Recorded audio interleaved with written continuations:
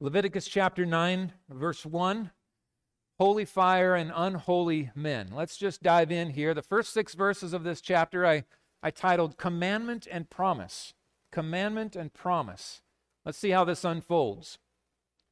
On the 8th day, so 7 days of sacrificing by the priests. They can't leave the temple court. They've been sacrificing in the tabernacle area, and now the 8th day has come. On the 8th day, Moses called Aaron and his sons and the elders of Israel, and he said to Aaron, "Take for yourself a bull calf for a sin offering and a ram for a burnt offering, both without blemish, and offer them before the Lord.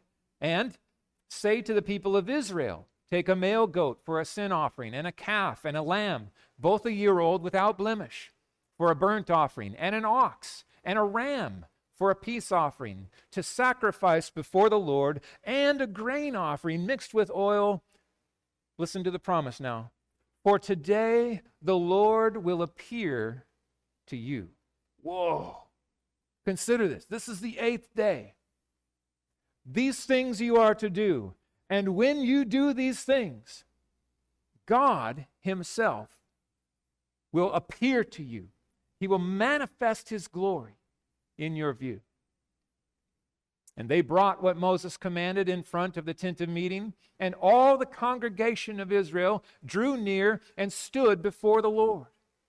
And Moses said, "This is the thing that the Lord commanded you to do, that the glory of the Lord may appear to you." Command and a promise. All these sacrifices are to be brought before the Lord. So let's consider this.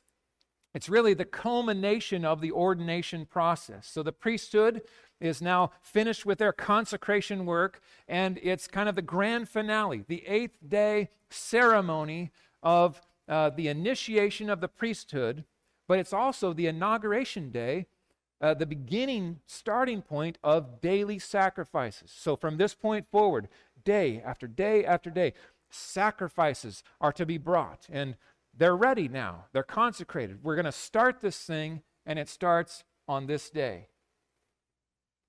7 sacrificial animals are to be brought. 7, the Lord's number, the number of perfection, of fullness. A bull calf, sin offering for the priests. A ram, also burnt offering for the priests. So the first 2 sacrifices specified for the priests. And then all these other sacrifices. Think about the amount of blood that is to be shed for this 7 sacrificial animal sacrifice that is to be brought. In addition to this is the grain offering with the mixed oil and set upon the altar. We're talking a whole lot of stuff piled up on the altar before the Lord. This is to be done.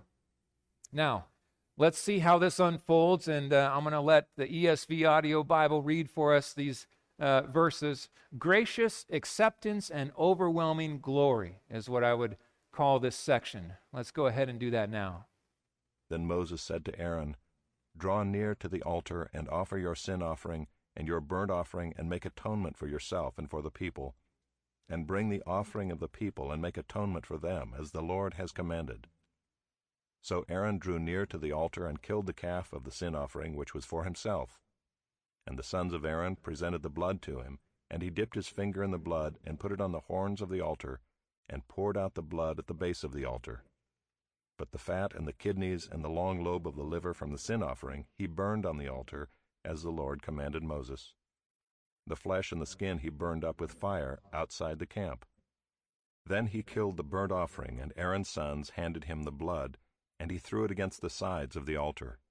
And they handed the burnt offering to him piece by piece, and the head, and he burned them on the altar. And he washed the entrails and the legs, and burned them with the burnt offering on the altar. Then he presented the people's offering, and took the goat of the sin offering that was for the people, and killed it, and offered it as a sin offering like the first one. And he presented the burnt offering, and offered it according to the rule. And he presented the grain offering, took a handful of it, and burned it on the altar besides the burnt offering of the morning. Then he killed the ox and the ram, the sacrifice of peace offerings for the people. And Aaron's sons handed him the blood, and he threw it against the sides of the altar.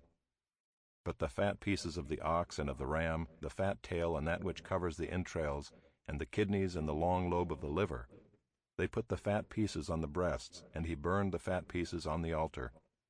But the breasts and the right thigh Aaron waved for a wave offering before the Lord, as Moses commanded. Okay. So I was thinking we could be creative this year for our ornament making. Since we're all together in the book of Leviticus, maybe we could work on the long lobe of the liver for an ornament, just to remind us, put the year on it, and that has shown up again and again, hasn't it? The long lobe of the liver. This is a lot of sacrificing. There's a lot of animals who meet their end here, a lot of animals without blemish here, a lot of blood spilled, all the steps. Now, here's an important piece to note. Note that last line. They did exactly as the Lord had commanded Moses. This is according to his very specific commandments. Very detailed instruction and detailed obedience. Now, this is important to note because this is one of those things that is going to have a point of contrast for us in chapter 10. When God commands his worship to be conducted by his people, he gives them very specific instructions about how to do it and how not to do it, right? They are to obey those. He takes it very seriously, how we come before him. We come only by the blood of the sacrifice, and for us, we come only by the blood of the perfect sacrifice for which all these sacrifices anticipated, the blood of Jesus Christ. It matters how we come. So, let's see how this unfolds. Then Aaron lifted up his hands toward the people, and he blessed them. This is the Aaronic high priestly blessing that he gives. And he came down from offering the sin offering and the burnt offering and the peace offerings. And then Moses and Aaron went into the tent of meeting. Now, this is a big moment. Moses, up until this point, has been the chief mediator between God and Israel. That handoff is now taking place. He is giving this mediatorial handoff to Aaron. From this point forward, Aaron is going to be the guy who mediates the covenant of forgiveness and atonement between God and the people. And they come out now of the tent of meeting, and they bless the people. And look at what happened. The glory of the Lord appeared to all the people. Something spectacular takes place. Fire came out from before the Lord and consumed the burnt offering and the pieces of fat on the altar. And when all the people saw it, they shouted, first and foremost, they shouted, and then they fell on their faces. Wow. Now, this would have been a day to remember. Think of this. You have this celebration of ordination. The high priest is now blessing the people, and as he is blessing the people, standing next to Moses, the deliverer, right? God shows up in glory. How? In fire. It's during the day, so the pillar of cloud is over the tabernacle. And either out of the cloud or out of the tent comes forth this consuming fire, and it lands on the altar. Now, to be clear, the fire has been burning. They've been offering sacrifices for 7 days straight. This is the 8th day. The fire's to be kept burning. Yet on this altar is this massive pile of sacrifice. So while it's been burning, it's not been consumed. It's still there, sizzling away. God comes with his holy fire and consumes it in an instant. And all the people see that. And they shout for joy, I believe, in awe. And then they fall on their faces before him. It's a fitting response, isn't it? The glory of God beheld by the people. Think of all the things they've seen. They are firsthand witnesses to the plagues that God crushed Egypt with. They were the people whose feet walked on dry land as they were going between the waters that he had parted, right? Grabbing fish along the way, reach in, get a fish. I always thought that would be fun, maybe a net. You're coming through on dry land. They were there. They're the people who are fed miraculously every morning by God. The people who he bombed with quail, right? Because they wanted meat to eat. They see the glory of God in the fire that consumes this sacrifice, and they fall on their faces. Does that remind you of others who have had the same response when beholding the glory of God? Think of Isaiah. Woe is me! Who am I? I'm a man of unclean lips, and I have beheld the glory. He is on his face before the Lord. The Apostle John, same thing. One of the things that happens for us, sinners, when we behold the radiant splendor of God in his holiness, is we are in awe and we are very quickly aware of our sinfulness. He is worthy, I am not. Worship on your face. If God were to do that in this place today, in this room, all of us, guaranteed, would find ourselves with our noses pressed into the carpet in worship of a God so holy, worship of a people so unholy. It is good for us to be aware of both of these things, friends, regularly, to be reminded he is holy, holy, holy. I am not. I am not. How do I worship him? Only by the blood. It is only by the blood that I could ever worship a God like this or be in his presence. And so the gratitude, the shout of joy. This is a confirmation indeed that Aaron and the priests have been accepted by God. This fire that consumes these sacrifices would have been overjoyed worship. Look, the Lord has accepted our sacrifice. Aaron is accepted. The priests are accepted. They have gone through a full week of consecration, and the Lord has given his approval. More than that, not disconnected from it at all, is the acceptance of the sacrifices of the people, right? The congregation, the Israel, they've brought 7 of these sacrifices, along with the grain offering, the peace offerings, to celebrate that. It would have been reverent and joy-filled worship. I think we want these together. These realities have to stay together in our minds. Reverent, respect-filled joy. Sometimes we can separate these and we just come skipping into God's presence and you know, hey, what's up? No, it's not like that. We can come boldly, yes, but we are to come reverently before him, in awe of him, with great regard for his holiness, aware of our sinfulness, and by grace, the invitation to come through Jesus. What an amazing thing, friends, we have in the gospel of Jesus Christ.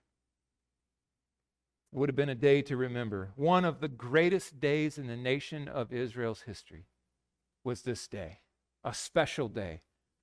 I wish I could say it was just the end of the story right here. I wish I could just say that was it, and they all lived happily ever after. But sadly, there's chapter 10. The day is not over. Let's go to chapter 10 and consider how this happens. Unauthorized fire. This contrast is important to see. I just think sometimes of big moments for God's people. For instance, Noah, right, comes off the ark. God delivered them through the wood of the ark, brings them in his salvation. He comes out, he sacrifices in gratitude to the Lord. The rainbow is hung. His promise, I will never again destroy the earth by water. And they celebrate God's grace and his goodness. And then Noah plants a vineyard and gets drunk and lays out naked. What are you doing, man? What happened there? And we're reminded, Noah is a sinner. Noah is in need. Noah is saved by grace, just like every single sinner on the face of this earth. great successes, even the prophet Elijah, right? All of the victory that he celebrates. And then literally the next moment, he is in despair, sitting at the base of the tree, basically saying, Lord, kill me quickly. Despairing.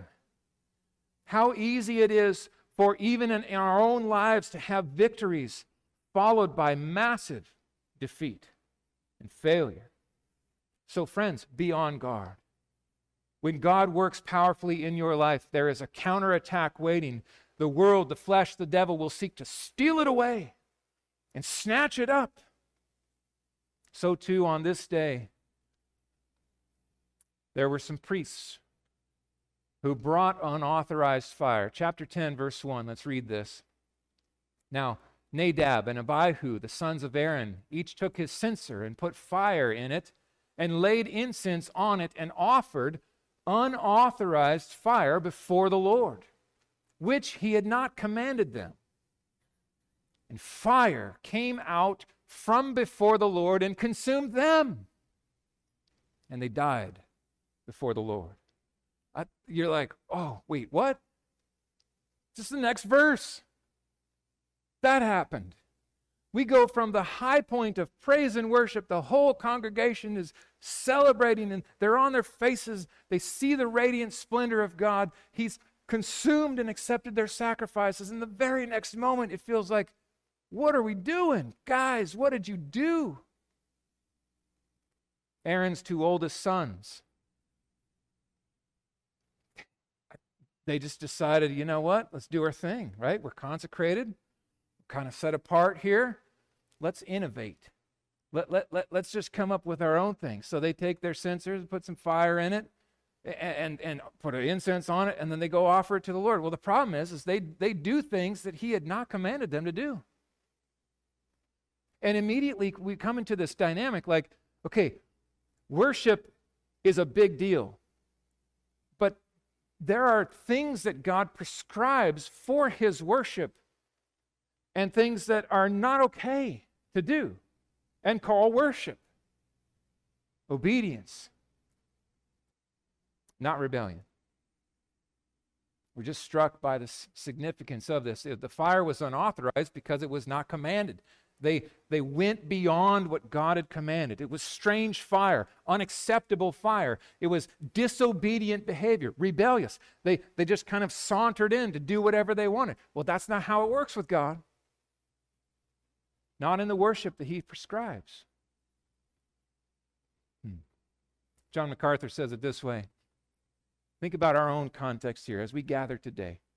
The highest duty and privilege, the most essential behavior, and the supreme responsibility for humanity is to worship God. The most serious activity anyone will ever engage in is worship of God. You ever thought of it that way? You know, it's easy after you come for a while, and if you're like me, you grew up in church. God saved me when I was just a young guy, 5 years old. And my dad's been a preacher my whole life.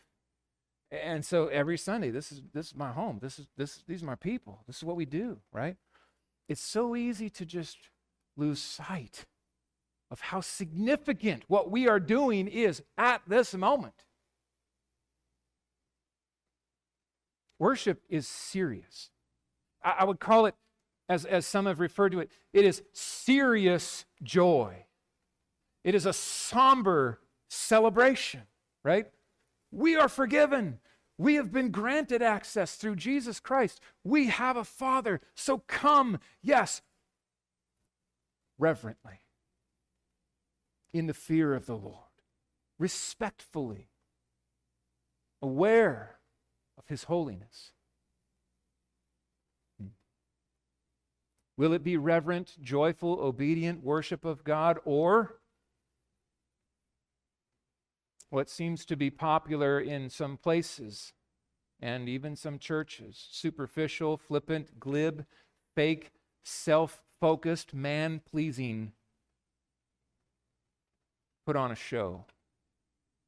I Googled some stuff that blew my mind this week. I saw a church in Florida that had a dance crew dressed like stormtroopers, dancing to Michael Jackson music, doing moves that were completely inappropriate anywhere. They were doing this in church. Church.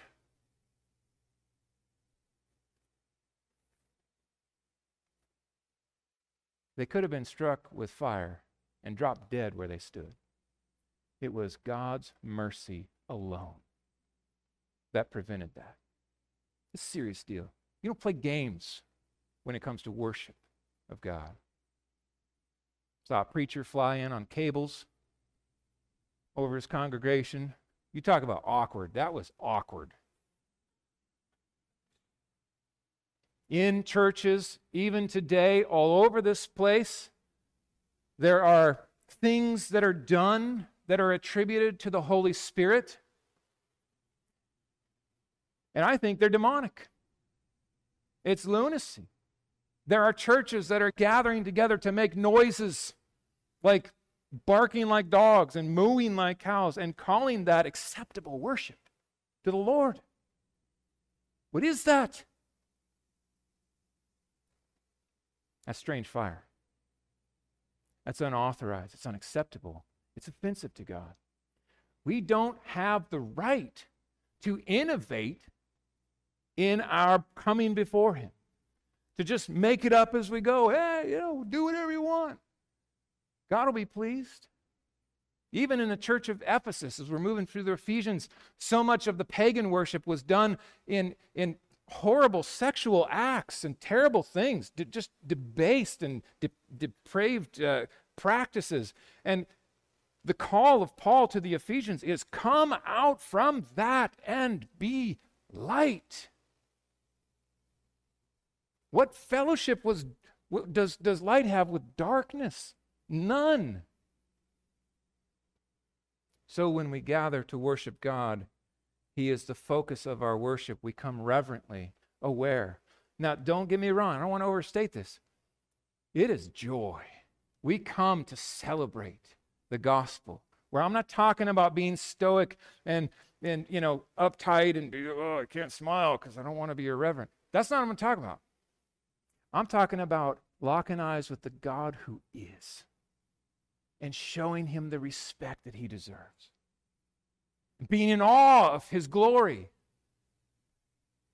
not seeking to steal it for yourself.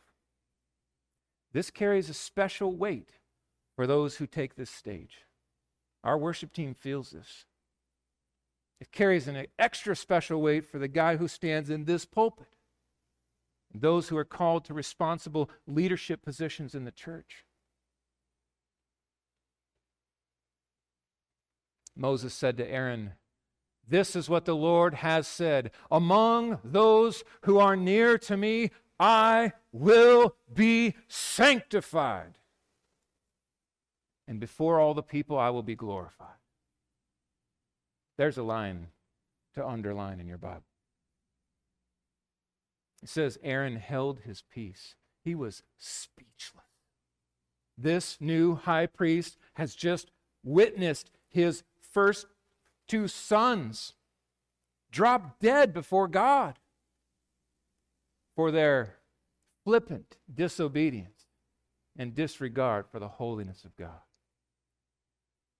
Moses called Mishael and Elzaphan, the sons of Uzziel, the uncle of Aaron, and said, "Come near and carry your brothers away from the front of the sanctuary and out of the camp." So they came near. Listen to the detail here. They came near and carried them in their coats. Okay, these dead brothers, priests, they're in their coats, and they carried them in their coats out of the camp, as Moses has said. What does this tell us?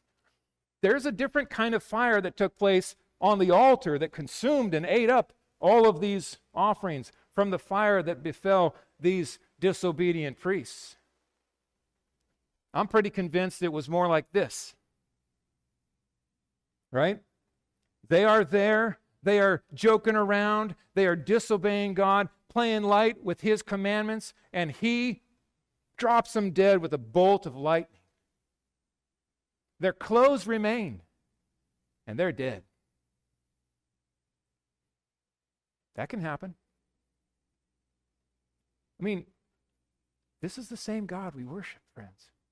I don't mean to scare you, but I do.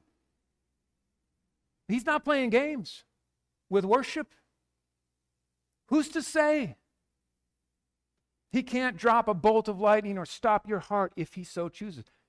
Now, let's separate what we're talking. We're not talking about wrath. The wrath is placed upon the sacrifice. That if you're a Christian, that's what Jesus has absorbed. All of it so. He has taken that all. You don't face wrath as a believer, ever, from God. But you can face discipline. God will defend his glory.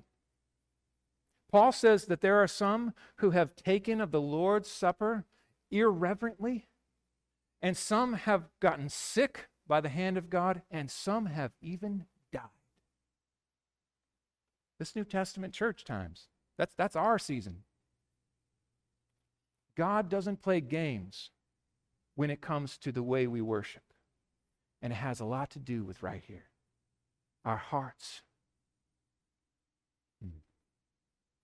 Disobey and dishonor God. And there are multiple examples in your Bible of instant death. Boom. Gone. Think of Uzzah. They were moving the Ark of the Covenant.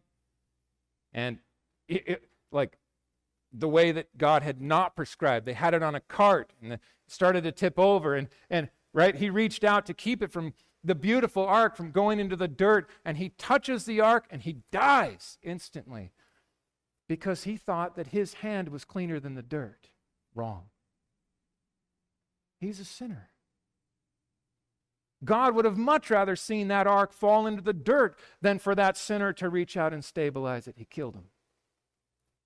Or Ananias and Sapphira, who lied to the Holy Spirit in church. They come in, oh, we sold all this. Here's all the proceeds. That's a lie. First, Ananias is dropped dead. As they're carrying his body out, his wife comes in. She lies. She drops dead, and they carry her out in church. Herod Agrippa was worshipped. He stole the glory that was God's alone, and God dropped him dead where he stood. My father-in-law was telling me a story of a group of elders that came into a church and caused all kinds of problems for the pastor of the church and disobeyed the Lord, dishonored God, caused the church to just run into a train wreck. And he said within 2 years, all those elders were dead. Various things. God is just. We don't play games when we come and worship him. We come in reverence and awe. We come obediently. We come with respect and regard. We are not given to innovation. We are given to celebrate his grace with joy, reverently so. Among those who are near me, I will be esteemed, viewed, respected as holy, set apart, pure, unlike anyone else. And before all the people, I will be glorified. Not I want to be. This is not a wishful thought of God. It is certain. This is how it goes. If you don't, you might die. Whoa, nice light sermon today. We need this, don't we? I feel this. We need this reminder how easy it is for us to just come to church and skip on in, take our seat, and then, wait, what are we doing? Hold on. This is God. The God who is. Moses said to Aaron and Eleazar and Ithamar, his sons, do not let the hair of your heads hang loose. Do not tear your clothes, lest you die, and wrath come upon all the congregation. But let your brothers, the whole house of Israel, bewail the burning that the Lord has kindled. There we go. This wasn't some freak accident. This was the work of God, the hand of God. Do not go outside the tent of entrance, the entrance of the tent of meeting, lest you die. For the anointing oil of the Lord is upon you. And trust me, they did according to the word of Moses. He has their attention, doesn't he? This is an interesting thing. In this day, cultural expectation was, and when you're grieving and you've lost a loved one, you mourn, and you would put ashes on your head, and you let your hair hang down. You would tear your garments, right? The priests, however, they're under the oil. They have been consecrated.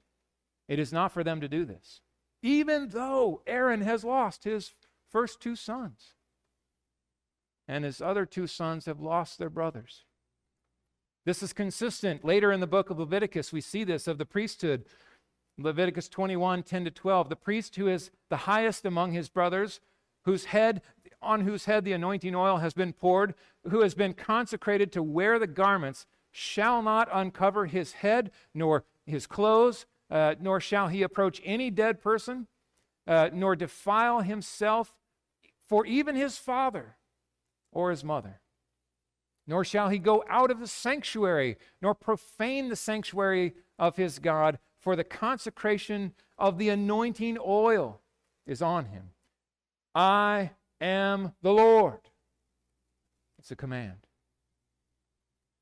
You can't get near these dead bodies, and they would be unclean. You can't do that. You are set apart, consecrated to the holy work that God has given. And so Aaron is not given the expression of grief in this time. I think part of that is his agreement that what God has done was just, was right. The Lord spoke to Aaron saying, drink no wine. Now just pause here and consider, this is the only time in the book of Leviticus where God addresses Aaron directly. He's coming now directly to Aaron, and he says, drink no wine or strong drink, you or your sons with you, when you go into the tent of meeting, lest you die. It shall be a statute forever throughout all your generations. You are to distinguish between the holy and the common, between the unclean and the clean. You are to teach the people of Israel all the statutes that the Lord has spoken to them by Moses. So there's instruction here. There's more work to be done. An important thing to consider, the priests are to be in their right mind, sharp, dialed in. This is a big deal. Be careful, be aware, be reverent and respectful. It doesn't mean that the priests could never drink. It means that when they were on duty, when they were serving in the tabernacle or the temple later on, they were to be sharp, not in any way intoxicated. Some have even suggested that maybe the oldest two boys were intoxicated, and that's why they did such foolish things in the tabernacle. I don't think there's enough there in the text to discern that or to draw that conclusion, but in any case, God gives this restriction, and it is on the priests to equip the people to obey and practice the commandments and to distinguish between the common and the holy. Direct and solemn words that would have been pretty listened to, right? I mean, at this point, just watched two people struck dead by God.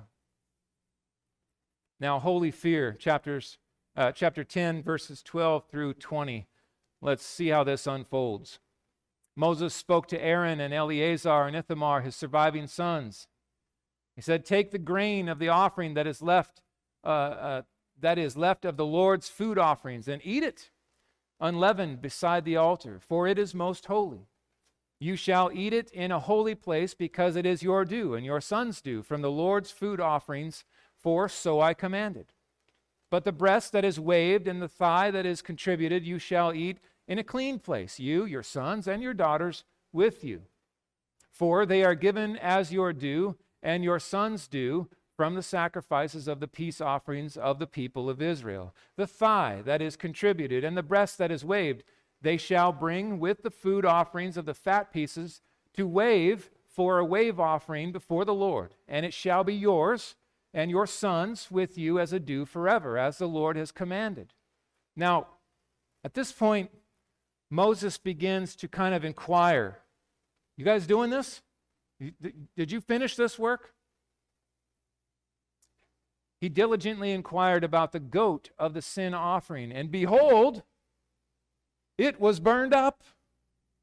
We got a problem. We got 2 disobedient sons. They're dead, and they're outside the camp, buried. We've got 2 other sons, and at this point, it seems like they've disobeyed as well. What is going on? Moses is furious. He was angry with Eleazar and Ithamar, the surviving sons of Aaron. Why have you not eaten of the sin offering in the place of the sanctuary, since it is a thing most holy and has been given to you, that you may bear the iniquity of the congregation, to make atonement for them before the Lord? Behold, its blood was not brought into the inner part of the sanctuary. If it had been, then they couldn't eat it. They would have had to burn it. But it wasn't brought into the inner part of the sanctuary. So he says, you certainly ought to have eaten it in the sanctuary as I commanded. Now, just a few thoughts. This is hard to figure out as you read it, let alone to process all of this and know that death is on the line. Like, don't disobey.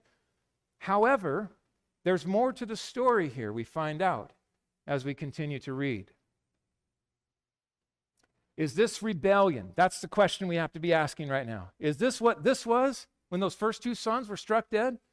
What are these 2 sons thinking? Why would they not eat what God commanded them to eat? Let's read on.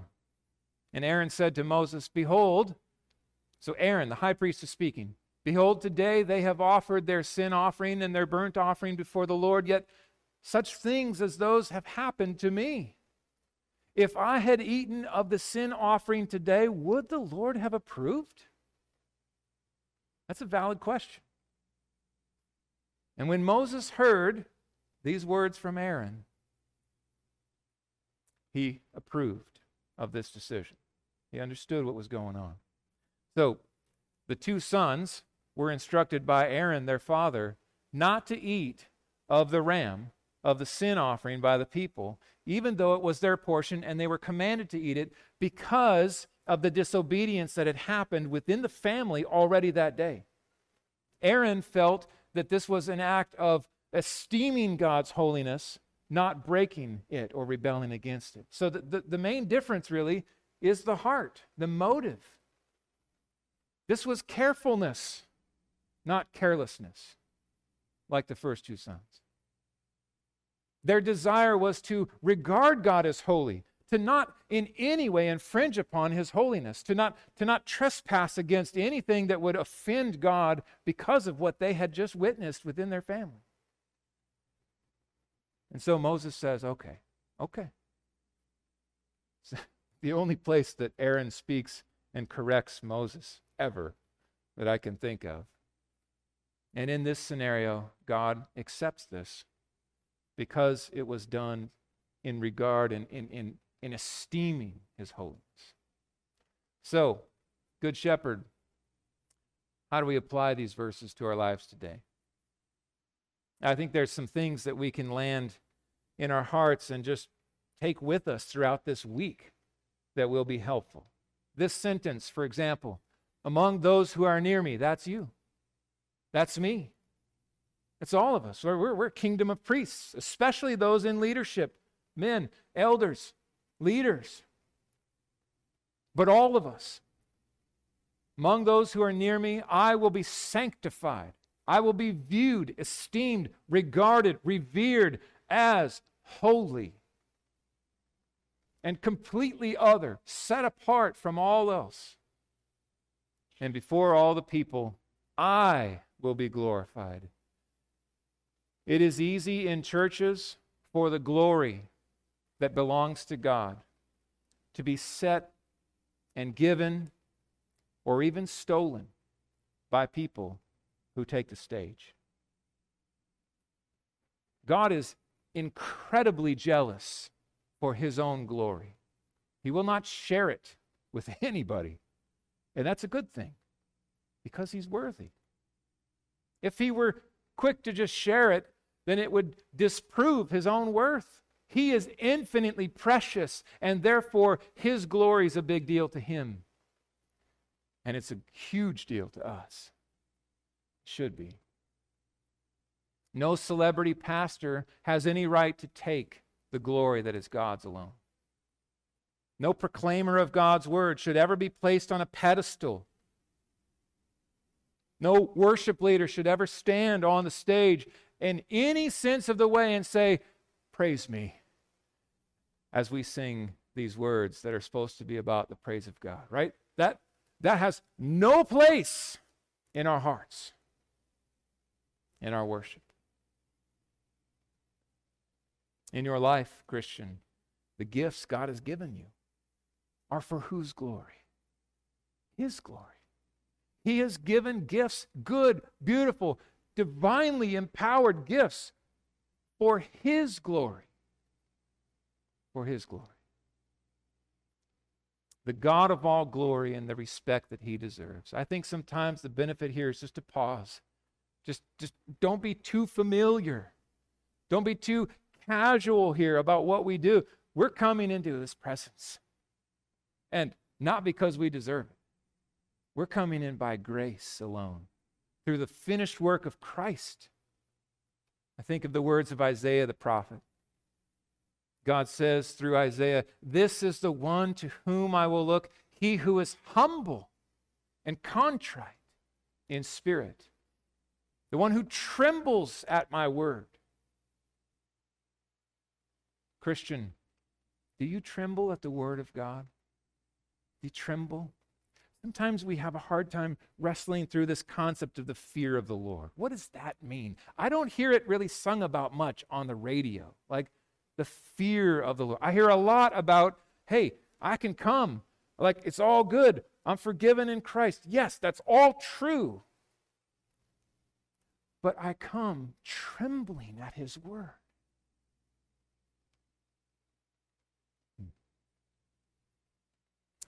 I like John Piper's quote about the fear of the Lord. He says, "The fear of the Lord is the smell of smoke in your nostrils as you stand safe because of the finished work of Christ and gaze upon the fires of hell." And you say, that should be me. That should be me. It's only by His grace that I am safe and secure. But I smell the smoke. That should be my place. But here I am. The fear of the Lord is the eye of the storm where you find your safe harbor in Christ and your anchor is secure. You dwell secure, but you know the God of the storm rages all around you. Fear Him. Fear Him. It is fear of God that would lead us to make bold requests. Right? Think, we can come before Him confidently, reverently, and say, "Oh Lord, we cannot, but You can. You can. You are able to do what we cannot do. So we look to You. We never command You. We seek Your will be done here. We ask, oh Lord, if it glorify You, show us Your glory. Show up in power." That's the fear of the Lord, friends. So this week, may that be our experience as we delight in our great God, as we celebrate joyfully the good news of the gospel. When we sing His praise, let's make it about Him, right? Let's make it about Him. We do not come to church to be entertained. That is not our goal. That's not our thing here. Maybe some churches do that. That's not our thing. We come to church to make much of God. That's our goal. In all that we do, that's our desire. To esteem Him as holy and glorious. When you go through the week and you sing, do the same. When you come before Him in prayer, just pause maybe this week and say, okay, I'm about to go into the presence of the sovereign God of all of creation. The God who flings out galaxies with His fingers, who speaks and there is. I'm about to talk to Him. What a privilege. Go in with care and regard and respect. When you read his word, think of what a delight it is to hear from God.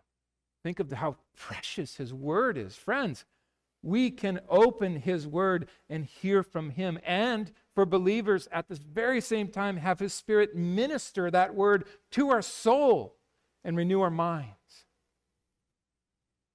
When you hear his word proclaimed, regard him, revere him, respect him, obey him. That is the best way for us to worship him. Not just today when we gather, but every day this week. Amen? Let's pray. Father, we do so now. We can come.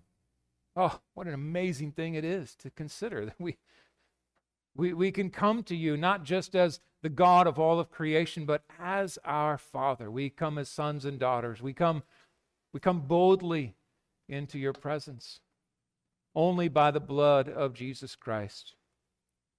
Oh God, thank you for loving us. Thank you for showing this grace and mercy to us. We don't deserve it. We are a people of unclean lips. We dwell in a dark and sinful land. Oh, Father, thank you for saving us. We pray that you would grow in our hearts and our minds to be more glorious.